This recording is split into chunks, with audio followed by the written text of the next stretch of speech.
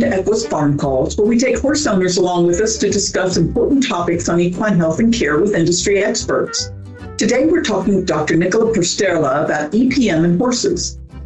Equus Farm Calls podcast is brought to you in 2022 by Farnham, the makers of Weight Builder Equine Weight Supplement.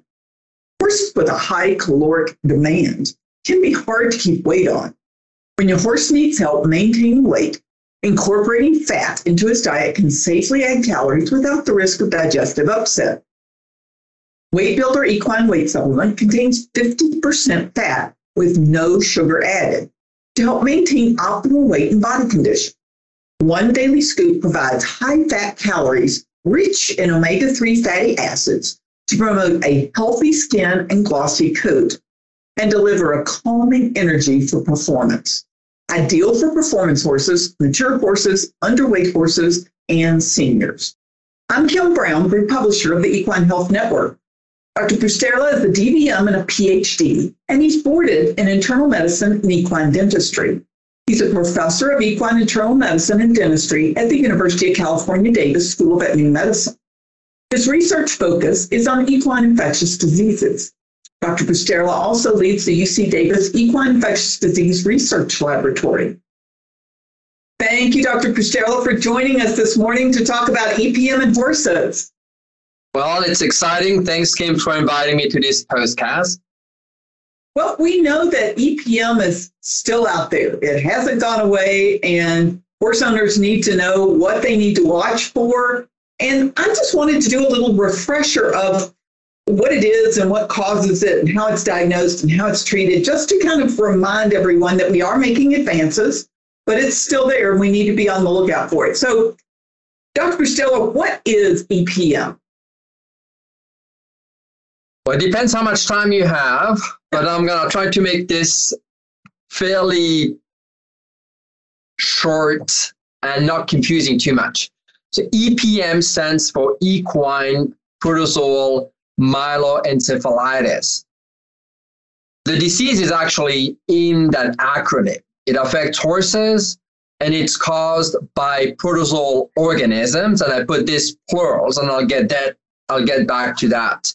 And it causes infection generally of the spinal cord. But these organisms can really invade any part of the central nervous system. And that makes really one of the greatest challenges is because we have a diversity of clinical expression. If we look at the entities that cause EPM, so this started in the early 40s, and the first organism that was actually identified was Sarcocystis neurona. And don't get worried too much about the nomenclature. Know that there are different pathogens, different parasites. So Sarcocystis neurona is a specific parasite for which the definitive host is the Virginian opossum, which means that wherever the Virginian opossum lives, you can expect horses to potentially develop EPM. Now, we know that the spectrum of some of these animals has expanded in the past decades. So, we can blame it on, if we can't blame it on COVID, we're going to blame this one on global warming. I'm just kidding on that one. I'm just being pragmatic, but that's the reality. We always feel like, and I have a lot of colleagues, they talk to me, they live in areas that are relatively cold, and they tell me, well, we don't have EPM because we don't have the opossum. And I always say, well, it's not because you don't see the opossum, that opossums aren't there. So opossums are highly adapted, and they will move in territories where they haven't been seen. So it's not because the disease hasn't been reported that the disease isn't present or the definitive host isn't present. So how does this work? That organism, Sarcocystis neurona, uses the opossum and generally loves new additions, so loves the pups, so loves the offspring of these opossum. And these generally happen in the spring. That's why we generally see, if we look at the seasonality, we see more Sarcocystis neurona sporocysts, so the infectious organism that shed out the feces of opossum in the springtime compared to the wintertime. And a lot of that has to do with the population dynamic. And yet these opossum are more likely to forage and move around during the harder time of the year. So what happened? That organism invades the small intestine of these opossum. It replicates an infectious organism that shed in the feces. And these feces that contain these infectious organisms are then contaminating food, water, pasture, you just name it. And then horses just happen to come along and accidentally ingest this highly resistant infectious organism, and then the cycle to some extent occurs in the host, and it's where it gets a little bit tricky, and there's still some information that we don't know. So I would say that in the US, a lot of horses are becoming into contact with Sarcocystis neurona through contaminated feed and water. When we do studies and we look at antibody response, which is not equal EPM, well understood, it means like what is the percentage of adult horses living in the US that have encountered Sarcocystis neurona, where that organism has developed in certain stages, hasn't, however, invaded the central nervous system. If we look at that percentage, it's very high, somewhere depending on the geographic region, which then parallels to the population of horses and the interaction with opossum, somewhere in the 70%. So that means that, 2 out of 3 horses in the US, if you would take a blood sample and look at antibodies against Sarcocystis neurona, you would find antibodies, which means that they only have been exposed to it, but they haven't developed EPM. So we need to understand that it's 2 different aspects. The percentage of horses that develop EPM is really the tip of the iceberg. There's still many factors that we don't understand. And that's why, science is still trying to find ways to understand what sets a horse apart from another in the risk of developing EPM. We know that there are risk factors. And most of these risk factors are similar to any infectious diseases. I'm just going to use this as a parallel. Okay, so please don't quote me on that. We all know about COVID-19, and it's easy for me to relate to COVID-19 because everybody has heard about it. So every human being has a different susceptibility.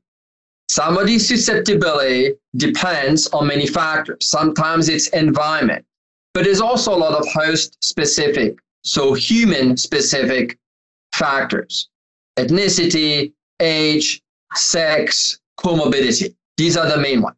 So if we look at horses, what are these risk factors? And there are risk factors that have been determined. We know that age plays a role. There is no sex bias, so meaning, females and male will be equally infected. There is actually an occupational hazard. We know that performance horses at racetrack, horses that move around are at greater risk. We also know that there's a seasonality to it. If we think about, well, how can I prevent it? Well, you can move outside the territory with this opossum. That's one way. It's probably not practical to board your herd up in Alaska and have to get there twice a day. So that's probably not doable.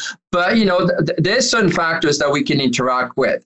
Seasonality, difficult. Location, difficult. But, aspect of performance, potentially. And then if you think about what is in the performance, it generally relates to stress. So these are horses that are on the road, go to shows, different environment, and there is a level of stress that has, and we know that when we human beings are stressed, we're more likely to become infected. We're more likely to get disease, to infectious diseases, because we're more susceptible.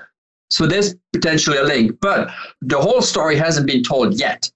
There are many research groups that are actually looking at trying to identify, are there any specific factors that are host specific, that are specific to that individual horse, that allow that horse to succumb or become infected and develop EPM. So with this, I start babbling around, and then I forget where we actually started. So we started with EPM and organism. So while I wish we could just stay with Sarcocystis neurona, has its own life cycle, and we associate that with the opossum, there are 2 additional protozoal organisms that make a minority of these EPM cases, but we have to take these into account because it plays a role in the diagnostic, or in the support through immunodiagnostic. One of them is Neospora hughesii. That was discovered in the mid-80s. It has a slightly different life cycle. We know that horses here act as intermediate hosts. They become infected. They will harbor for the rest of their life an encysted form, and then occasionally when they become stressed, immunocompromised, that organism will reactivate, and in very rare instances, I really want to repeat that, in very rare instances, that organism will find its way into the central nervous system, potentially leading to EPM. So Neospora hughesii shares a lot of parallel to Neospora caninum. And I'm saying that because Neospora caninum is a huge contributor towards abortion in cattle, a protozoal organism that leads to a lot of losses in pregnancy. And we know that in cattle, it is transmitted. So it originated, the definitive host is the dog, but beyond the dog, once the organism is present in a female, so in a cow, in a female bovine, then the organism will reactivate during late gestation, and that has a lot to do with shifts in the immunity, and will invade the uteroplacental unit, infecting the fetus. And the fetus can either die, that would cause abortion or stillbirth, or the fetus is born healthy, but now, same as his mom, harbors the organism. And that's what we call vertical transmission, from mom to offspring. And that is perpetuated. And we have actually documented this in horses. We have found horses that were positive, had antibody against Neospora hughesii. As I said, the last name is slightly different, so it's not Neospora caninum, it's Neospora hughesii. But we have found brood mares that year after year after year after year would give birth to healthy foals, never developed EPM, but all these foals had evidence of transplacental infection. They were born with antibodies against the organism before they ingest colostrum. I think I should let you talk, Kim. I'm talking too much. Okay, so that's the second one. The last one that we just recently looked into, it is Toxoplasma gondii. Probably everybody knows more about Toxoplasma gondii than I do. That's the organism where the cat is the definitive host, and it has an effect on human beings, mainly immunocompromised human beings. You probably all heard about pregnant women shouldn't be around cats, or definitely not clean the litter box, because that's the risk. The pregnant woman becomes infected, then there's a risk that that infection may actually infect and get passed to the developing fetus. But if we look at the percentage of Toxoplasma gondii and Neospora hughesii, that's in the single digit. So that's a minority. But it makes it a little bit more challenging, mostly because the diagnosis of EPM, I don't know if you wanted to move towards diagnosis, but this is a disease that has tremendous challenges.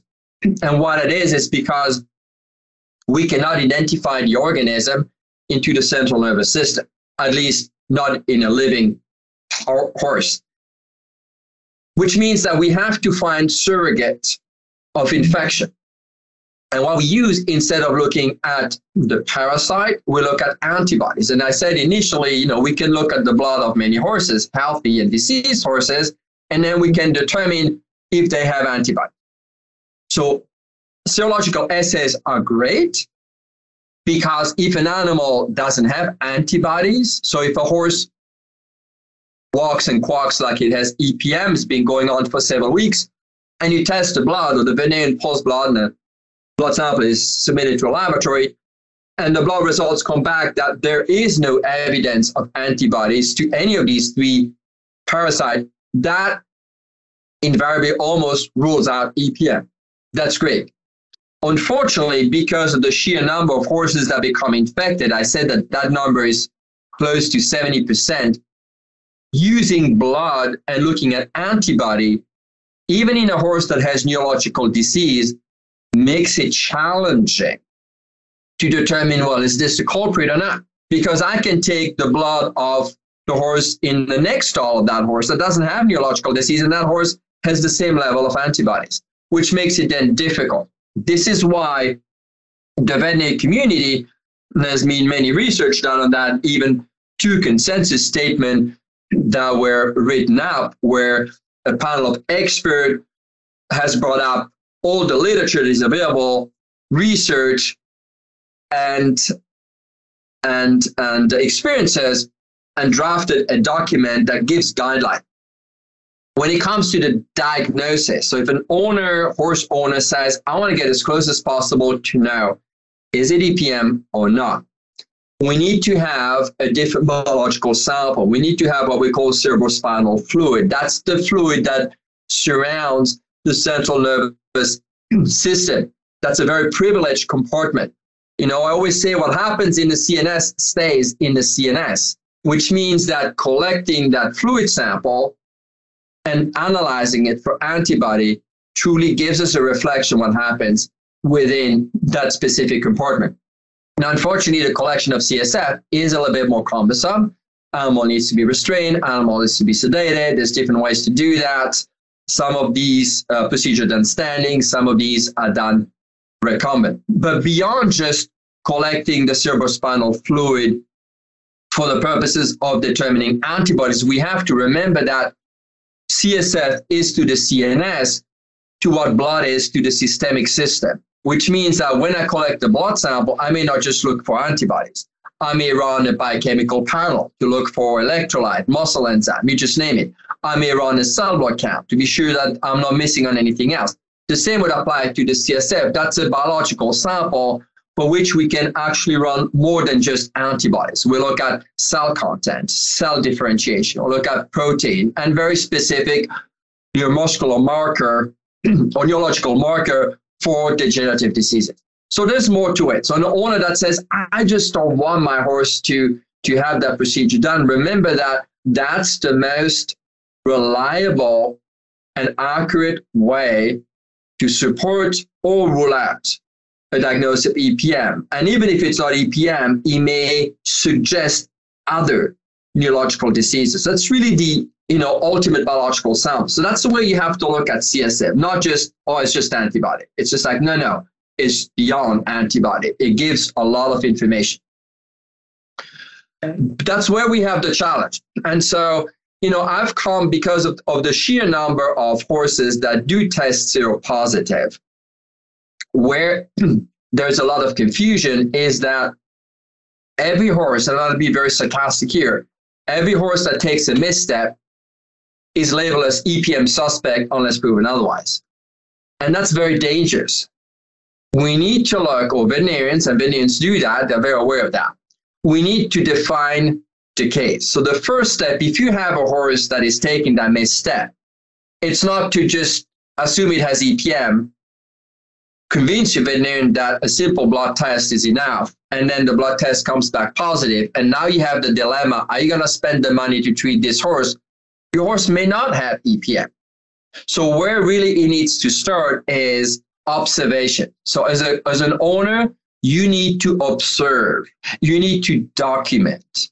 Is this progressive? Is this one side, the other side? What are you as an owner noticing? And then you work with your veterinarian. Veterinarian will do a full physical evaluation. Ideally, we'll do 2 additional exams. One is an orthopedic exam. Want to be sure that lameness isn't perceived as neurological disease. And that's where there's a lot of false EPM cases. As I said, the horse is lame. Well, he may look neurologic. And if you test, he may have antibodies, but you can treat him against protozoal organism. If your horse is lame, it's never going to improve. So that's very important. The other test is what we call a neurological exam. It's a series of variable tests that determines how severely affected and where within the entire central nervous system the deficits are coming from. So while we're looking for EPM, remember, this is an infectious disease, and nature is never perfect, luckily. And so diseases, infectious diseases, never cause, or I shouldn't say never because it's biology, I just said it, but rarely cause symmetrical deficit. Symmetrical meaning right and left side equally affected. That's a random effect. Imagine, it's that organism, wherever it ends causing inflammation, it's not going to be bilateral on each side of the brain or each side of the spinal cord. So every time I look and I perform an orthopedic exam and I feel like, okay, this horse isn't lame, this horse truly has neurological deficit, I have to tell myself, where's the origin of this deficit? And is it progressive and is it symmetrical? Because if it's, let's say, acute, it just happened and it's symmetrical, it's very unlikely to be EPM. So I would not even engage in testing it. I would test for other more likely causes for such a presentation because I'm more likely to find a reason rather than find a positive blood sample that now it's like opening a can of worms. Like, what do I do with this? Well, if it was negative, it's great, but likelihood of being negative it's going to be very low. So it's going to be confusing. Now, if the horse on the other side has a progressive, with progressive meaning that you notice it's been going on, has been worsening over the past few weeks, and it's maybe asymmetrical at just one side of the horse, then I would say EPM top differential. Absolutely. You got to think about that. And then, if you rule out others, you could say, I don't really care what the antibody result will be. It really walks and quacks like it has EPM. My veterinarian has ruled out other look-alike. So, I can move on into a treatment trial where you treat the horse and see if there is a response. So that's always an option. But in a perfect world, in an instance like that, you would collect blood, you collect CSF, determine the antibodies, even do ratios of serum to CSF with a quantitative test, so a test that brings a number, and then you will have a result that is meaningful, a result that is supporting or not supporting. And here's the tricky part. Biology again, gray again, okay?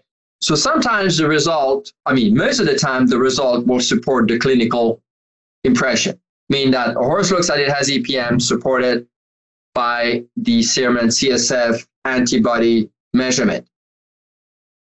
Sometimes the horse looks like it has EPM, but the results are kind of borderline.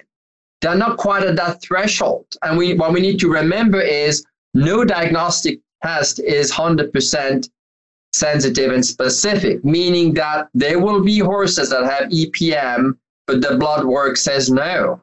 There'll be horses that don't have EPM and the blood work says yes.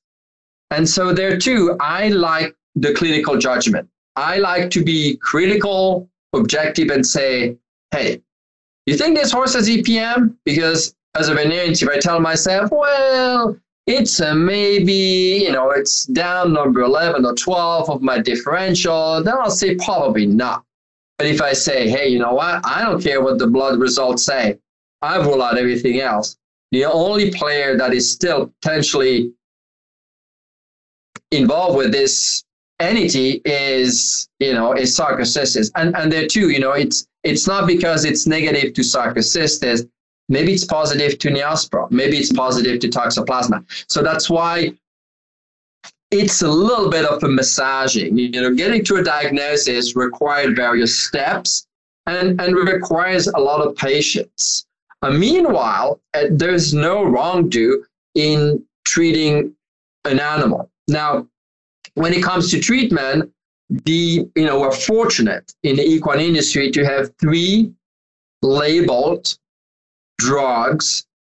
They are FDA-labeled drugs, meaning that they're drugs with the purpose of treating animal with EPM, which means that we have a treatment that we know is working. Now, it works not in every single horse, but it works in the majority of the horses. And the more severely affected the animal is, the more likely we'll see improvement. We'll see improvement in all these horses, but improvement only goes so far. The risk is always that the condition has led to irreversible neurological damage, so damage within the central nervous system, which means that the horse will have to learn to compensate to a certain extent.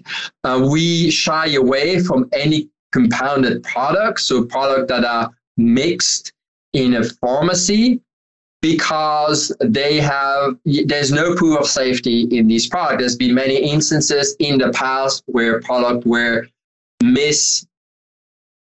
compounded, mixed to higher levels, and that led to, fatal outcomes. So we truly want to avoid that. We want to use drugs that are labeled for that purpose, that have been validated, safe, with an expected efficacy. So that's really important. Now, how do you interpret the outcome? So the best outcome is horse looks like it has EPM, the immunodiagnostics report it, you treat, horse is getting better. How long do you treat? Well, as long as you see improvement, you continue to treat. The second outcome, it looks like it has EPM, even maybe, it didn't go to the CSF tap, you still believe it's EPM, you treat the horse, absolutely no improvement. You have to look for something else. Every horse is different. But in general, a horse will improve to that specific treatment if it has EPM. It needs to be treated long enough, which, is highly variable. The more severely affected, probably the longer the treatment. But in general, I would say 5 to 6 weeks, even beyond that, as long as there is potential for improvement. And it's sometimes hard as an owner to see dramatic improvement. It's like you and I we look at ourselves in the mirror every day, and guess what? We haven't aged. I haven't aged. I look the same as I looked 30 years ago. I haven't seen myself aging.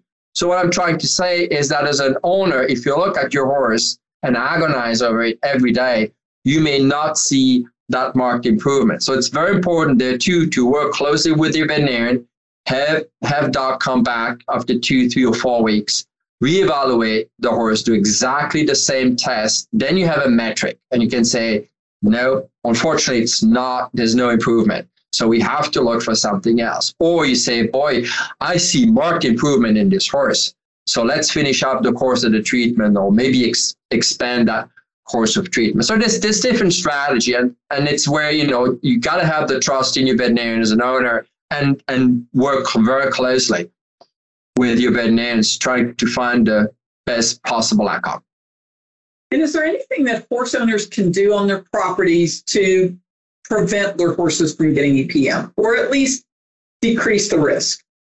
Correct. I like what you say is, the way I look at it, it's an occupational hazard. Being a horse in North America, or even it's in all the Americas, and having continuous exposure to scat of opossum is a risk. It's a matter of when and where. Now, how can you reduce the risk?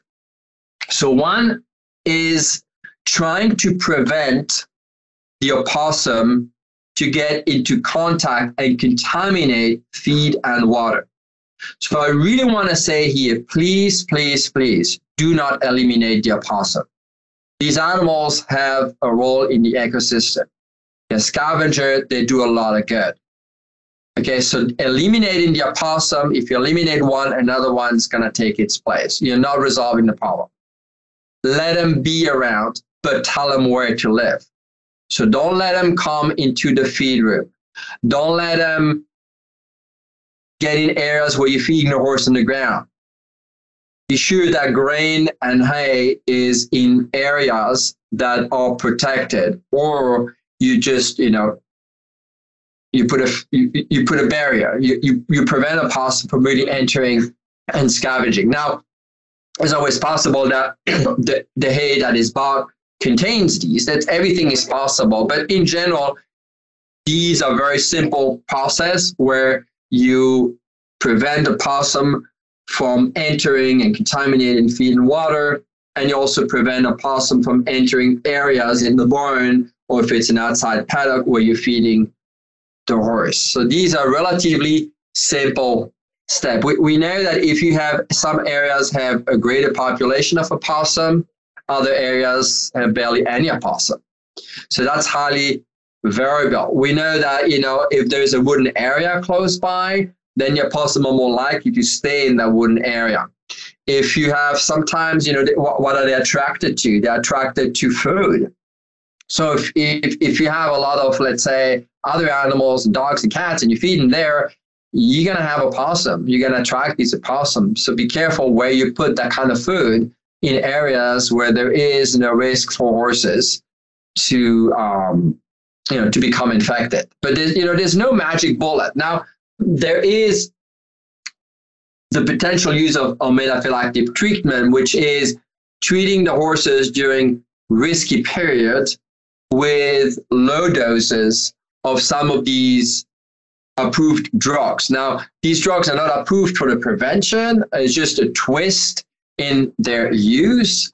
And that doesn't apply to every single horse. That really would be restricted to high-risk horses traveling or going to places being immunocompromised where there's a high risk of these horses becoming infected. There are areas in the US where we know, or racetrack or places or event, where we know that every single horse that gets there and stays there for a few days or a few weeks is likely to become infected, are heavily burdened with scallop opossum. So that would be an option. But that's, if you as an owner have or see benefit, then I would say talk to your veterinarian. It's trying to find a protocol that works for you, works for your horse, and is supported by science. That's a really good tip there. I really appreciate it. And is there anything else that you'd like to add to horse owners about EPM? And I know that we're still learning things about EPM. There is a lot, as you said, and that's true. We realize that's true for many infectious diseases. We're very good at the beginning of discovering, or shortly after discovering a disease, to put a lot of time, emphasis into performing research. And then we get kind of late, I wouldn't say lazy, but we just live with it. We know how to handle it. We're kind of like happy. Sometimes we get frustrated. And it's a shame because, it's considered one of the most common infectious diseases. There's so much more to learn at the level of the host, the horse, the immune system, the way the horse interacts with infection. A lot to learn about, the definitive host, the opossum, and out of these parasites, where they're coming from, what are risk factors. And I want to be sure that, we continue to be vigilant and continue, to support research and continue to enroll in some of these trials just to gain more information. I always say the way we are handling horses today, the event we go, that platform is changing. If you look at, people travel further these days, it's easy to travel, like to go to multi-week shows. The whole platform is changing. So with these changes, the epidemiology may change as well. So it's very important that the equestrian community continues to work at determining some of these factors. I'm actually glad there was just a very recent, actually last week, Havemeyer EPM workshop where a large number of research in the field of EPM get together, sponsored by this amazing foundation, Dorothy Havemeyer Foundation, to bring people together, share information, promote collaboration down the road, and hopefully, give that little boost in research, ideas, and needs and directions that we really need for this very specific field.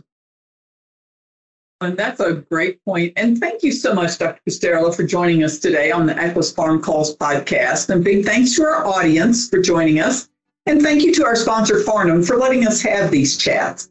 And if you as our audience have any suggestions or comments, you may contact me at kbrown, that's the letter K Brown, at equinenetwork.com. Equus Farm Calls is a production of the Equine Podcast Network, an entity of the Equine Network, LLC.